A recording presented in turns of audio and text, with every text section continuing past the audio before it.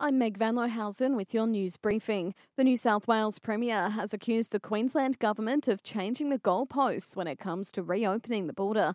3 new COVID cases in Sydney remain a mystery, so the clock will reset unless they can track the latest infections to existing clusters. Gladys Berejiklian has told Nine it's concerning. And I'm just really disturbed by what I've heard from the Queensland Government, and I hope that they really see beyond the borders of Queensland. We're all Australians, yes, we're from different states of Australia, but we're also all Australians, and Australians are suffering. Let's reduce the suffering and the angst. Let's reunite families, support businesses, get tourism going.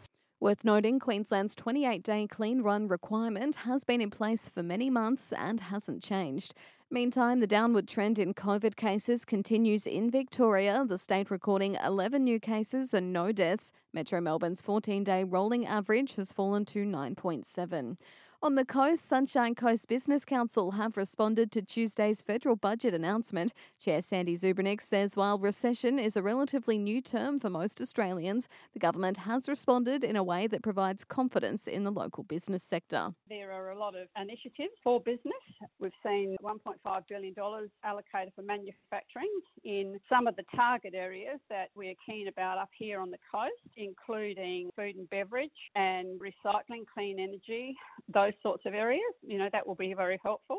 And Umundi markets have taken out the best markets in Australia as voted by leading travel site whatif.com. The Big Pineapple was runner-up for the best big thing behind the Big Banana, while Mooloolaba Bowls Club was in the top 10 for best bowls club.